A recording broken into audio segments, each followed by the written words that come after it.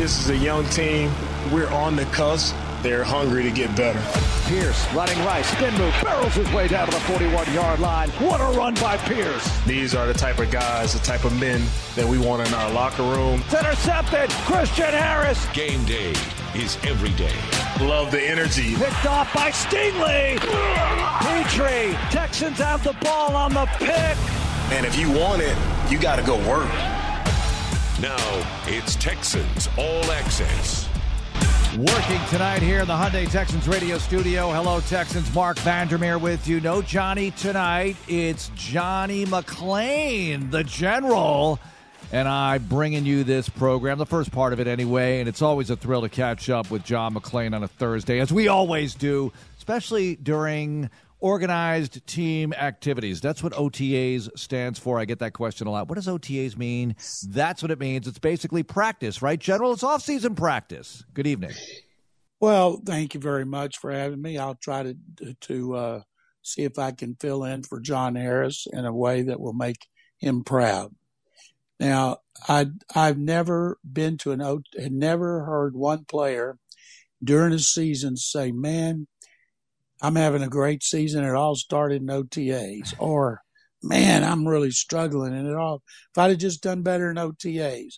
OTAs are for coaches and players, especially new players and young players. Or in this case, so many guys are trying to learn what Bobby Slowick is putting in. I'm writing a column about Slowick and C.J. Stroud right now for Sports Radio 610.com. Wrote one yesterday about Matt Burke and what he's doing with D'Amico on defense. And it's about learning because the systems are new and defense is more familiar than the offense. And Slowick, everybody talks about Kyle Shanahan. This offense came from Mike Shanahan. And then Gary Kubiak put it in with some of his wrinkles. And then Kyle Shanahan put it in with some of his wrinkles.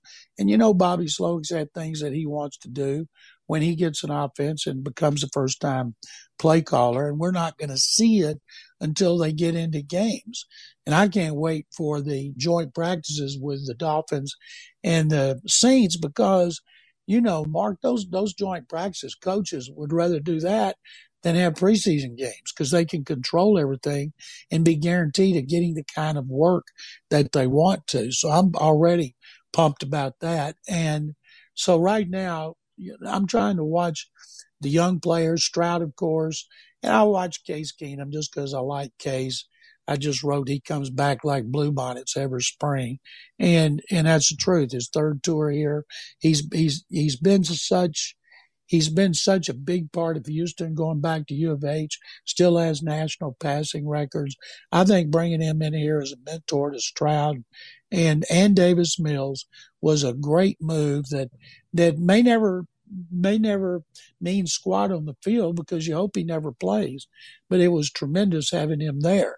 And so I'm watching the quarterbacks. I'm watching the rookie receivers like Tank Dell, Xavier Hutchinson. You can't tell much about defensive players. And but when they're playing Miami and you see Tyreek Hill running down the field with Derek Stingley trying to keep up with him, that's going to be a great thing for Stingley at the time when it comes.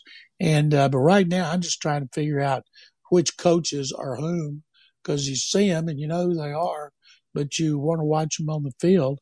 And we got to talk to them yesterday, and I think that's great. I love talking to the assistant coaches. Yeah, and we'll get to one of them, Gerard Johnson, in segment 2, as DP Sidhu had a chance to visit with him yesterday. So I'm looking forward to hearing that. I bet you DP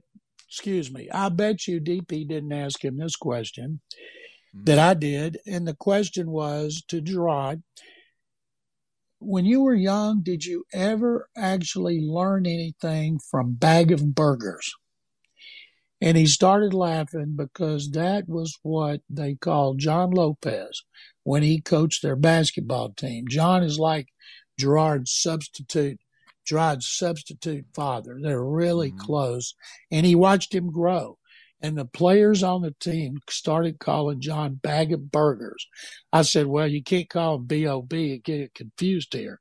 And so because John was always going to get a bag of burgers and bringing them back to feed them, so that's what they called him.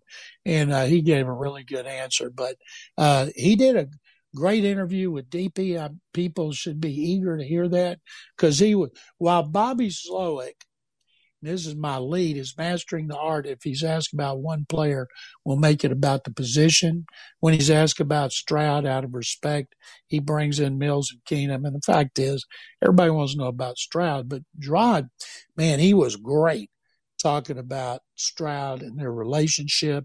And they go back a long way. And so I can't wait to see DP's interview.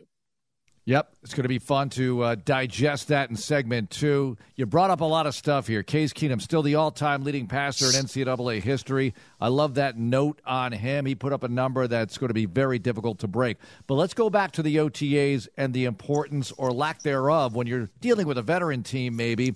But with a young team, as you pointed out, General, important to get the timing down, important to get the systems installed. Now, Mike McDaniel with the Dolphins, that's a little bit more of a veteran team, of course. They have 10 sessions they're allowed to have. He's only going to have 6, and he says he wants to reward the guys for doing a good job and also incentivize them to do a much better job at the times they're out there on the field.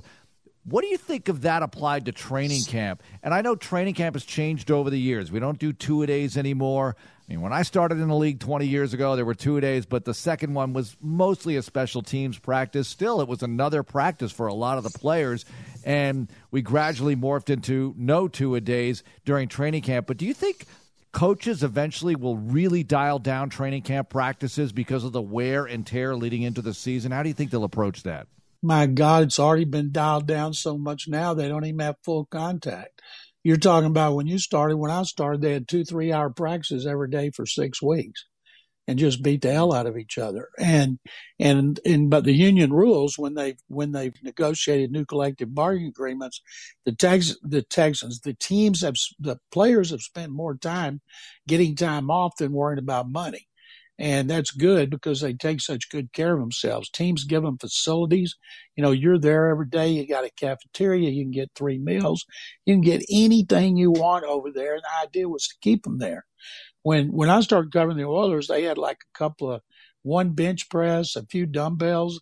And if you wanted to lift weights, you usually got a gym membership on your own, and nobody had food. They'd send rookies out to local restaurants to bring it back. So teams like the Texans have great facilities, and if players do what they're supposed to, and most of them do, you know, the training camp, you don't see many guys get hurt. They get nicked up. They get pulled muscles and stuff. But, you know, if a guy goes to the ground, it's by accident because he's tripped and fallen or run into somebody. So if the Dolphins do well, and if they win the Super Bowl, everybody's going, oh, well, what can we do? Oh, Mike McDaniel, shorten OTAs. And since OTAs, McDaniel's there, he's taught his system. They don't have a lot of new players, where the Texans have new coaches, new systems, so many new players. They need every minute they can get. But and I remember Bill O'Brien told me this once, Mark. He said, what he wanted to see in an OTA is when the coaches taught him in the classroom and they went out on the field to see what they remembered, if they made mental mistakes. And he said sometimes, and I remember he used this with Deshaun Watson, his first at minicamp, was that you could tell he listened and you could tell he studied overnight because he came in and asked questions based on what he was supposed to have seen. And some of them would be clueless, and you could tell they weren't. And so players who impress the coaches with the mental stuff at this time of year, that's the way to get ahead. Then you got to take it to the field, of course. But as far as could other teams do that, I think it just depends on how the Dolphins do. Tua Tagovailoa has been hurt every year he's been in football. So the odds are he's going to get hurt again. And then they're talking about Tom Brady may come out of retirement to play it for Miami because he wanted to do it 2 years ago, and his kids are there. And I heard today an interview with Rick Stroud, who covers the Bucs forever for the Tampa Times. And he thinks Brady will continue to work out and throw the football in case a perfect situation comes up. But if Tua were to stay healthy for the first time and they win, people would be looking at see what they did. And I'm sure you'd see some teams shorten their OTAs, but the odds of them doing that because of his injury history are not very realistic to me.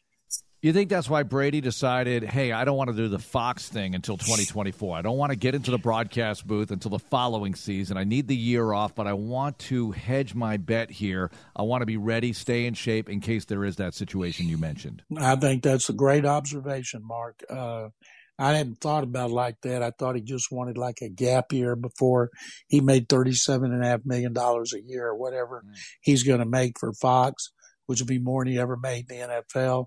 But I'll bet you, considering we've seen him come back before, and the way Rick Stroud was talking about it, it wouldn't be the Raiders. They're not a perfect situation, but the Dolphins have loaded with talent. He's got receivers like he's never had with the kind of speed they have. He didn't even have that in Tampa with Mike Evans being his best receiver, and they have everything in place to be a prolific offense, which we saw last year when Tua was healthy, and Brady could just step right in. The worst thing for Tom Brady, to me, would be if he did that and say the Dolphins were really good and he went down, say, 1st of December, and Brady comes back and he's not any good anymore. And if that's the case, it's not going to kill his legacy, but based on everything he's done in his career, just at this point, it would kind of tarnish it a little bit, but, people would soon forget about it. We still haven't gotten the press conference, right? We never got a retirement press conference out of him, which I pointed out last year, and I don't think we got one this year either. So I'm wondering, is that another sign when you're talking about him and stepping away for good? Because doesn't his exit from NFL football warrant a gigantic press conference and some questions and reflections and that kind of thing? Yeah, but he doesn't want to do that. He put out that statement today saying he's done, and a lot of people don't believe it. He's trying to be a minor partner in the Raiders organization, and he's got the money. He's made a whole lot of money. He's going to invest in the team, and the value continues to go up. So people are saying, well, if Jimmy Garoppolo can't play, they got Tom Brady right there. Well, he might not decide that's the best situation for him, where he wants to be around his kids. He lives in Florida. The Dolphins, as Rick Stroud said, it would be the perfect situation for him because they have everything in place to contend for not just the playoffs, the Super Bowl. They just play in such a tough division. And Rick surmised that Brady will work out like crazy, but he's not going to let anybody see him do it. And whoever he does it with will be sworn to secrecy. Well, the backup quarterbacks on the Dolphins roster, Mike White, who was previously with the Jets, Skylar Thompson, who we saw last year, and James Blackman, who's a college free agent, so you never know what happens. Back to the Texans quarterback situation, General, with C.J. Stroud out there yesterday. We all saw him. Look, you mentioned Watson, and I can't help but compare the two situations because that's the last time we had a highly touted rookie in here. David Carr was a long time ago, so this is the most recent similar situation. And I know it's not apples to apples, and the offense is different, and who knows where they go from here, but it took 3 or 4 weeks for Watson to really show something, I thought, in this time of year, the offseason practices. For C.J. Stroud, I thought he made a nice leap from week 1 to week 2, and he's really showing you some things out there. Now it's early, and you got a long way to go here, but looks pretty promising, and Bobby Slowick said as much. And I think, people are talking about Davis Mills. What do you do? Listen, they're all important. Case Keenum, Davis Mills, C.J. Stroud. You need a roster filled with quarterbacks. You need a stable of quarterbacks because you never know what happens injury-wise. Stroud could get off to a great start, and you hope it continues. You hope he stays healthy. Look what happened. We mentioned Watson. Look what happened in 2017. You always need insurance at this position, right? Absolutely. And they've got Mills under contract for this year and next year. Case, I expect this will be the last team Case plays for, and I expect him to go into coaching. It just depends on what level he wants to coach, whether he wants to start in the NFL immediately, maybe coach at U of H. I don't think he'd be a high school coach, but you never know. But Case Keenum has coach written all over him. He also, I think, would be good as a broadcaster. And but I just think coach is in his future, and it's almost like he's starting unofficially now by helping with C.J. Stroud's development. And remember, when Watson came off the bench in the first game against Jacksonville, he got creamed, just like Tom Savage. That Jaguars defense, 10 sacks, they blew him away. We didn't have any idea they were going to get as close to the Super Bowl as they did, losing in the fourth quarter at Foxborough. And but then he started that second game at Cincinnati on the road, prime time, and remember his best play was a run. So he made a lot of mistakes, and Stroud will make a lot of mistakes too. That's like if they started Mills this season, which they're not, but if they did, they might win a couple of more games because you're going to have ups and downs with a rookie quarterback, and you want to see progress. It's amazing to me how many people are picking next year's draft for Arizona to have the first two picks. And I heard somebody today on NFL radio talking about, could this be like these are veteran people on there, like Arizona when they drafted Josh Rosen. In other words, comparing Stroud to Josh Rosen, I'm like, my God, have you not paid any attention?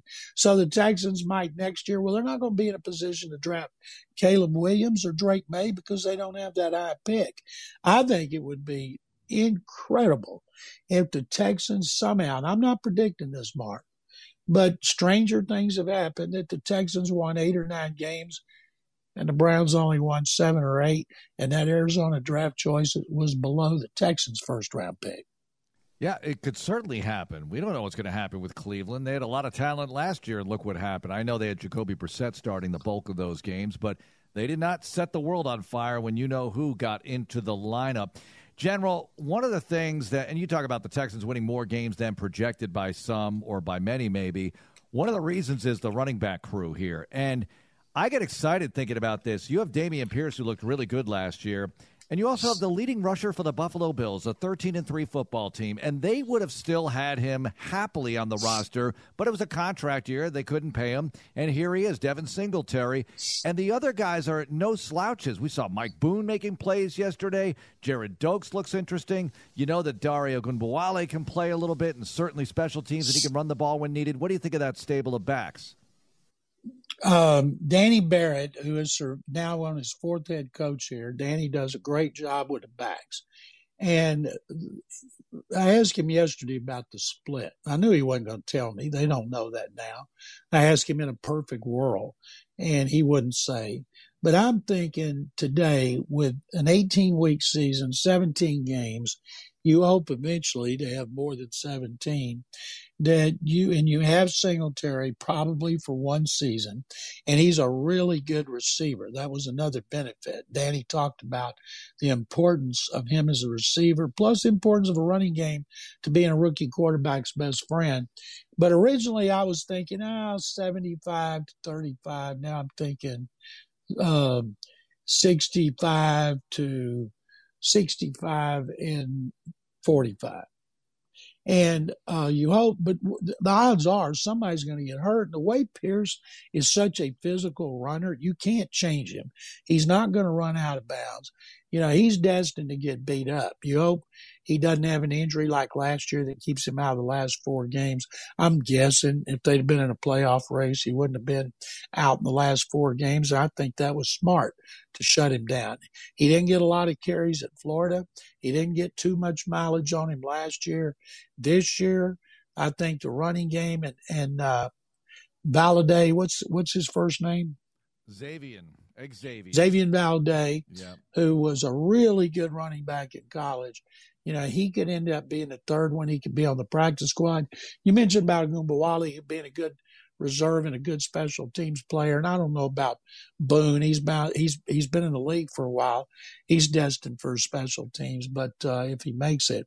But those first two, Singletary's better than anybody they had coming off the bench last year, and the fact that you can throw shorter passes to backs coming out of the backfield, I would venture to guess they will utilize the back, specifically Singletary, in the running game. I think had Pierce stayed in all year, he was on a pace for more than 1,200 yards, and they wouldn't have been as bad as they were in the running game. Last year in the running game, my goodness, they were 31st, and that was with Pierce. But if he had missed those last four and been terribly misused in the first game when Rex Burkhead touched the ball more than him, they wouldn't have been 31st in rushing, averaging 86.8 yards.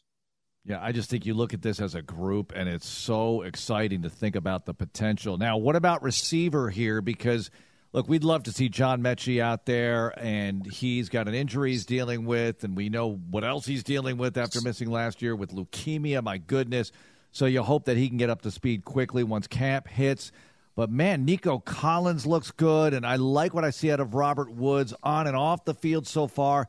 And Xavier Hutchinson, it is Xavier. Sometimes it's Xavier, sometimes it's Xavier. He prefers Xavier. Xavier Hutchinson opened some eyes as well. They got a lot of guys to choose from here, General. It could be pretty interesting. Yeah, they don't have a great receiver. That's something they're still going to need next year. Everybody's just going to call him X. If you want to be called Xavier, everybody's going to call you X. Yeah. People call everybody Xavier because of Xavier being so good in basketball all the time.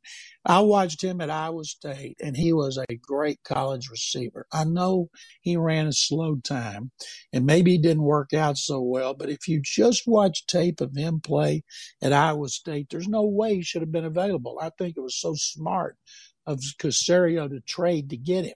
And then Tank Dell, Tank's going to help the return game.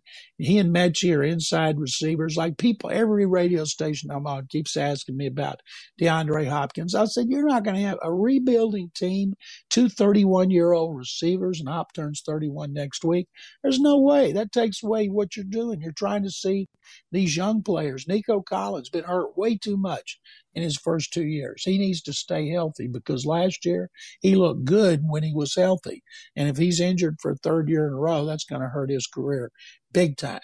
And I think Woods, and we all know most of the time, when you have a major injury like a torn ACL, it's your second year when you're all the way back physically and mentally, subconsciously. So I look for Robert Woods, who's 31.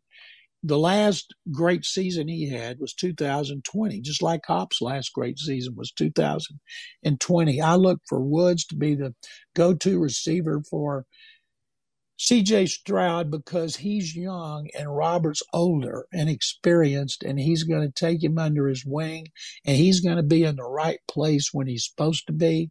I would imagine he's going to talk to Stroud a lot to help him, and so he'll just be very comfortable with Robert Woods. And Jordan Schultz is the tight end. He may end up being the leading receiver. That was another terrific signing. I don't want to get over enthusiastic about how many games the Texans are going to win. And anybody claims the schedule's hard, they're just not telling the truth. It's so much easier, should be, than last year when they played the NFC East and AFC West. And now they're his third easiest based on last year's records. They could fool around and win 7 or 8 games, even though I'm not going to pick them. I'm going to pick them to win 6 again since I did that last year. But, and I think that the receivers, there's a lot of competition, and it's going to be tough barring injury. It's going to be tough on game day to pick the guys who are going to be active. And I think Mechie, what he's doing is nothing short of miraculous because he had to recover from a torn ACL while he was undergoing treatment for leukemia. It would be unfair to expect a lot from him right off the bat, but you want to see him make progress as the season goes. And probably second half of the season, we'll start to see why he was a second-round pick. And then next year, next year should be John Mechie's the year that he kind of explodes. All right, two more for you. One is, will you watch the NBA Finals, General? And what do you got for us on sportsradio610.com? I am. I've gotten real caught up in the playoffs. It started with the Lakers, the fact that LeBron thought the play-in game was ridiculous, and then they used it to advance. And watching Jokic, he's been unbelievable. Second-round pick. People complaining, the Rockets didn't get one of the first three picks. Best player in the NBA was a second-round pick. He started slow in his career, changed his body, got serious. Now he's the best player. I love watching him play, and what the Heat has done has been miraculous without Tyler Hero, their third leading scorer, and playing four undrafted players. Denver's unbeaten at home in the playoffs. I'm picking the Broncos, the Nuggets tonight, and to win the series. And I've got a column on sportsradio610.com about Matt Burke. All right, we lost John McClain. I'm not gone, and I'm back. I've got one I'm working on now about Bobby Slowick and C.J. Stroud. Very nice, General. Thanks so much for being with us today. Mark, thank you very much. All right, coming up, DP Sidhu visits with Gerard Johnson. That's going to be cool. Plus, two things in OTAs you cannot tell, period. You cannot tell this by watching OTAs. As much as I love seeing 11 on 11, those guys out there, these two things are not going to come through. And other questions that have been thrown my way this week. Final segment tonight. We usually do Who's Better on Thursday. Johnny's not with us tonight, so I'm going to do the final segment tonight. Who's Better? Sports announcers. Sports announcers version. I'll do it. So that's all coming up here on Texans Radio. Texans All Access continues in a moment.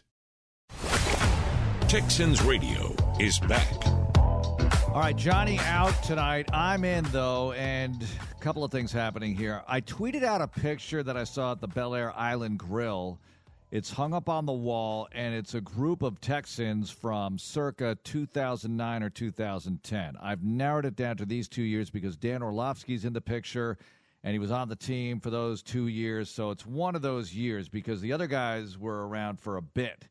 And people were asking, well, I was asking, can you name them all? And obviously Matt Schaub is on here, and Orlovsky's very recognizable, especially on ESPN. Now, Chris Myers is there. David Anderson is the one a lot of people didn't recognize, receiver. Eric Winston is in the pick. It's on my Twitter account, at Texans Voice, tweeted it out earlier today. And Kevin Walter, who so many people refer to as Kevin Walters. But it's Kevin Walter, and I get it because it gets confusing. Because you had Owen Daniels on the team, and the Texans were preseason practicing and playing preseason games a lot with the New Orleans Saints, and they had Chase Daniel. So you have Owen Daniels and Chase Daniel and Kevin Walter, and there's probably a Walters somewhere in the NFL that I'm not thinking of right now. So I get it. I get the confusion, but it's Kevin Walter, ladies and gentlemen, caught the most significant touchdown pass in the history of the franchise, 2011, at Cincinnati in December to send the Texans to the playoffs for the first time ever. It wasn't like it was an acrobatic, amazing DeAndre Hopkins or Andre Johnson type reception, but it was awesome because it scored the go-ahead TD to enable the Texans to get in. Andre wasn't able to play in that game. He was hurt. TJ Yates threw for 300 yards. We don't have to talk about that right now, do we? No, but it was awesome, and congratulations, Kevin. And that picture is on my Twitter account. So many of you were wondering. In fact, I said seasoned Texans fans will get this right. And then Steph Stradley said, seasoned, LOL. That's another nice way of saying you've been around for a few years if you're seasoned. I used to say long in the tooth all the time on the radio when I was doing shows all the time on Sports Radio 610 in the morning. But I was saying it so often that I needed another way to say old. Seasoned. That's pretty good, right? Anyway, a seasoned coach. He's not quite seasoned yet, but he's been around. Gerard Johnson, who played in Aggieland, as we all know. He was on the same team with Ryan Tannehill. So that was a while ago because Ryan Tannehill's rookie year in the league was 2012. Started his career right here at NRG Stadium as a Miami Dolphin. But Gerard was with a few NFL teams and then began his coaching career. coached C.J. Stroud in an elite camp, and I mentioned that video before that Johnny found on YouTube where Gerard's talking about C.J. Stroud. At that point, well, the assistant coaches were made available yesterday, and DP Sidhu had a chance to visit with quarterbacks coach and Aggie Gerard Johnson. Well, welcome back to Houston. How have OTAs gone for your group so far? They've been good. It's an opportunity for those guys just to get comfortable, to get reps, to kind of talk about things in meetings and talk about and watching tape and the cut-ups and those things for those guys to get out in the field, feel what feels good, feel what feels different, understand the rhythm and timing. And at the end of the day, that's what OTAs are for, is for those guys to build a base level and feel comfortable enough to come back in training camp and compete, And so I think they've done a good job, and I think they've all taken the approach to try to be better every day with every single rep, and that's all we can ask for. Last week you were in Minneapolis, or recently you were in Minneapolis for the Coaches Accelerator program. What was that whole experience like? It was really cool. It was a unique experience. I'm thankful the NFL wanted to be chosen with two that they did that. I learned a lot from other coaches, a lot of older coaches who have been in the NFL for a long time, and so we had a lot of good conversations there. An opportunity to meet some of the owners, which is a unique experience in itself.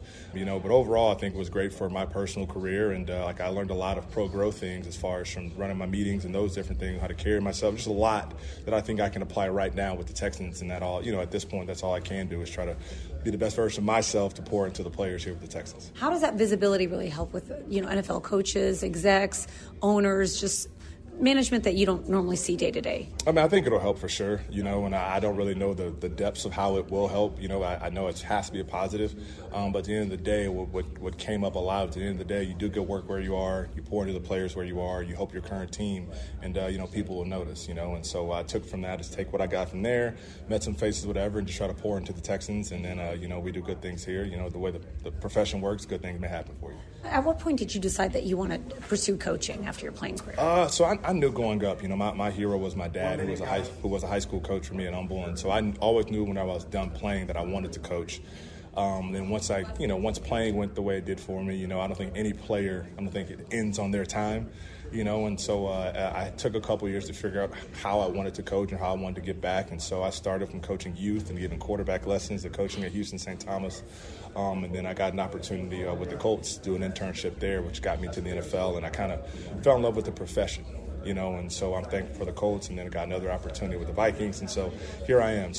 But I am thankful that I kind of went through that route because I learned a lot from coaching high school. I learned a lot from coaching young kids, and so I'm thankful for the path that got me here. But I always knew I wanted to coach, but just, it took me a couple years to figure out exactly how and what level, but I'm thankful for that time. It made me who I am. I was going to say, speaking of high school players, you got to coach C.J. Stroud at the Elite 11, and here you are coaching him again. When you look at him then and him now, what sort of growth have you seen? Just tons. It's a testament to him. It's a testament to Ohio State. It's a testament to his family. Meeting him at 17, he was super coachable and just wanted to learn. And I think he's still that same kid at heart. But then to see a grown adult professional version of that, it's been exciting to see. And so I knew the kind of kid we were getting. But then once we've been in the building with him, spending days with him as a professional, as a grown man who's been through some things, it's been just as exciting to see the growth in that. And so I'm excited to coach him, and the sky's the limit for him. Oh, we're excited to have you. Thank you so much for the time, Coach. Thank you. Appreciate it. All right, DP Sidhu with Gerard Johnson, and great to hear that interview. Gerard, look, we had him on the show. When John Lopez and I did the morning show, we used to have Gerard on the show sometimes, and I know he's had him on over the years from time to time, and can I say this? He's got head coach written all over him. I mean, not tomorrow, all right? He's going to have to pay his dues, and he's a quarterback's coach now, work his way up and go through the process. But my goodness, is he impressive. And the best thing for him, I always say this, the best thing for everybody's career is that the team wins. All boats rise with that tide, baby. This team starts to win games. Everybody's going to look a whole lot better. All the coaches, players, etc., everybody. All right, I mentioned this, things you cannot tell in OTAs. One would be pass rush. It's really difficult to say, right? Because they're not in pads. It can't get too physical. We talked to Chris Strasser, the offensive line coach, last night about you want the guys to be physical, but they can't get too physical. They're not in pads, but you want to see some things. they got to do what they got to do, right? It's OTAs. It's not going to be the full boat. So it's really difficult to tell pass rush. So people ask about, how's Will Anderson doing? Well, he looks great in the uniform, and I'm sure, the coaches could tell you more about how he's picking up the system and what a great guy he is, and it looks like things are coming around. But we won't know everything we need to know until we see him in pads, and that goes with the O-line. And the running game, too. You cannot tell how well they're running the football. Now, you can tell who's got the juice, who's got speed, what backs can catch the ball well, who might look good once they get into pads, catching the ball and avoiding tackles and that kind of thing. One thing you can tell, receivers versus DBs have some nice battles, right? They don't need to be fully padded to have some good battles. Now, if you're a receiver, you know you're not going to get hit. But isn't that kind of like the whole league right now? I mean, in the 70s, talk to receivers who had to go across the middle. Going across the middle in the 70s, heck, even in the 90s, right? Doesn't Rod Tidwell and Jerry Maguire say, Jerry, I go across the middle? Going across the middle was a big deal because you can get blasted by these DBs. Now, you can still get hit, obviously, but it's not the same. It's not Jack Tatum. It's not the same as it was in previous years, the way the rules are written now to protect the receivers, defenseless receiver, right? We see that a lot. You don't want to pick up a penalty. You don't want to go helmet to helmet. I know it happens on occasion, but you don't want to do that. So you could still see some good battles out there, though, in OTAs. And here's the question I get more than any other. How's Stroud looking? How are the quarterbacks looking?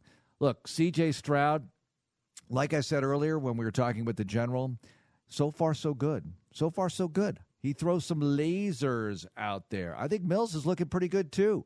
And Keenum looks like Keenum. Keenum makes throws. Are you kidding? Keenum makes the most of every rep he gets. He's not going to squander a chance to look good in whatever reps he can get. And as I mentioned earlier, everything is monumentally important as far as these quarterbacks go. You don't know where this is going to take you. Are you new here, right? You don't go through a season with uninjured quarterbacks very often in this league. I could phrase that a whole lot better. Very often quarterbacks get hurt in this league. Look at the 49ers last year. Look at the Texans in 2017. Look at the Texans in 2016. Look at the Texans in 2015. Look at the Texans in 2014. Stop me. It happens a lot. So you need everybody to play well here, assuming you don't pick up anybody else along the way. You absolutely need health. But the way I could say it best is, Stroud has some moments where you just go, oh, look at that. And it's very encouraging about what you feel you're going to see in the future. But what else do I always say? Everybody's got to get better. I'm not talking about him specifically here. I'm talking about the entire team, every player. They'll tell you this, especially rookies coming in. Whoever you were in college, all right, great. Now you're in the NFL. Completely different situation. You've got to improve every day. You've got to take great leaps, year one to year two, day one to day two. If you're a rookie, just take it. I know it's all cliche, but that's how they have to do it. That's how we all do it in life, right? When you get a new job, when you're right out of college, this is a heck of a job for them to get and make the most of whatever reps they get. All right, coming up, I promised this, so we will get to it. Who's better? We do it every Thursday night, usually anyway. I'm going to do Who's Better sports announcers. Johnny's not here. We're going to play. We're going to have some fun with it. Think about your own faves. Am I going to do NFL radio? Probably not. Leave me out of this. But we'll do the TV guys, the guys you know well. Let's do it and then some. It's Texans Radio. More Texans Radio is on the way. Back to the show that keeps you plugged in with the Houston Texans. Live from NRG Stadium, Mark Vandermeer with you. Johnny out tonight. All right, let's get to this. We do Who's Better on Thursdays. Let's do Who's Better sports announcers. Names you know. I could get really esoteric. It's not that esoteric to say Ernie Harwell's a great baseball announcer, but a lot of you are saying, who's that? Used to do the Tigers for WJR in Detroit. That's a blowtorch signal, but again, that's a seasoned comment going back to a word that I talked about in the last segment. Let's get to this. Let's start with the NFL. Let's start with the good stuff here. Lead with the steak. Best NFL announcer on TV ever. I'm going to tell you my favorite and who's going to go down in history as the best until further notice. Al Michaels will go down in history as the best TV announcer for the NFL until further notice, right? My favorite, though, is Pat Summerall. Pat Summerall, who worked with John Madden all those years, CBS, and then for Fox. Just something about the smoothness of the delivery, the economy of words, something I know nothing about because I talk too much. Now, he would just lay out. I don't do TV, so radio, you have to paint the picture. You have to keep talking, describing, etc. For Summerall, he could just say a guy's name, and it just sounded like poetry, you know? Raphael Septien. Why did I pick that name? I don't know. Cowboy kicker for back in the day. But I love Pat Summerall. He's my fave. Al Michaels is going to go down in history as the best. And obviously, I think Al Michaels is good. And of the new guys, Al, Joe Buck. I love Mike Tirico. I've talked about that before. All right, NFL color commentary. Greatest of all time, layup, John Madden. You all know that. Who's the best today? Who's the best color commentator today? Is it Collinsworth? Is it Aikman? When Romo started, people had an affair, in an audio way, with what he was saying, right? People loved Romo. Oh, my gosh, this guy's so much better than anybody else right now. So many people said that, and now people are souring on Romo because they feel like, you know what, he doesn't prepare maybe as well as he did in the past, or as he distances himself more, just years removed from the game, he doesn't really know the teams as well as he did when he was just recently plugged into everything. And you just have to approach it from a different standpoint, right? I mean, Collinsworth played in the early 80s. You don't have the same perspective, and you have to continue to work hard to dive deep into it. Not saying Tony's not doing it, but a lot of people interpret it that way. I like Collinsworth the best. I really do. I think Aikman does a terrific job as well. I know they all make mistakes. Guess what? They all do it. They all make errors. They'll all say something that sounds obvious. You try being on the air for 3 hours calling a game. I'm not doing a woe is me thing here, but things will come out of your mouth where you'll say afterwards, why did I say that? Why did I say it? I talk to people about this all the time, doing a 4-hour sports talk show. All the 610 hosts can relate to this. There are times when you're wondering, why did I just say that? Or you listen to a recording of yourself later and you're thinking, I don't even know why I mentioned that. You're sort of having this out-of-body experience as you're continuing to talk for 4 hours a day, 5 days a week, every day of your life, every week of your life. It just, things happen. Things happen in a verbal way that it's difficult to describe unless you go through it. I know guys who think, oh, I could be on the air doing a 4-hour talk show. I could do that. I'm sure you have plenty of good takes, right? Try it. This is what I always tell people. In your car, go 3 minutes, just 3 minutes on a watch or clock, on your car clock. Just don't turn off the radio now, but try this later and go 3 minutes on a take. Give you talk about the Astros, talk about the Texans, talk about whatever you want to talk about out loud. It's got to be out loud. 3 minutes, you're live, no stopping. You just have to go. After those 3 minutes, get back to me with your thoughts. You'll say, "Ooh, that's a little tougher than I thought." Okay. Color commentator. I like Collinsworth the best now. That might not be a popular thing, but of current color commentators, it's Collinsworth, Madden, all time. I love him. Just absolutely love him. I'm wondering how Brady's going to be. We'll find out together in 2024, allegedly. NBA, my all-time favorite, and I will stand on a table saying he's the best TV NBA play-by-play announcer ever, and that's Dick Stockton, who did it in the 80s so well for CBS with Tommy Heinsohn and with Hubie Brown.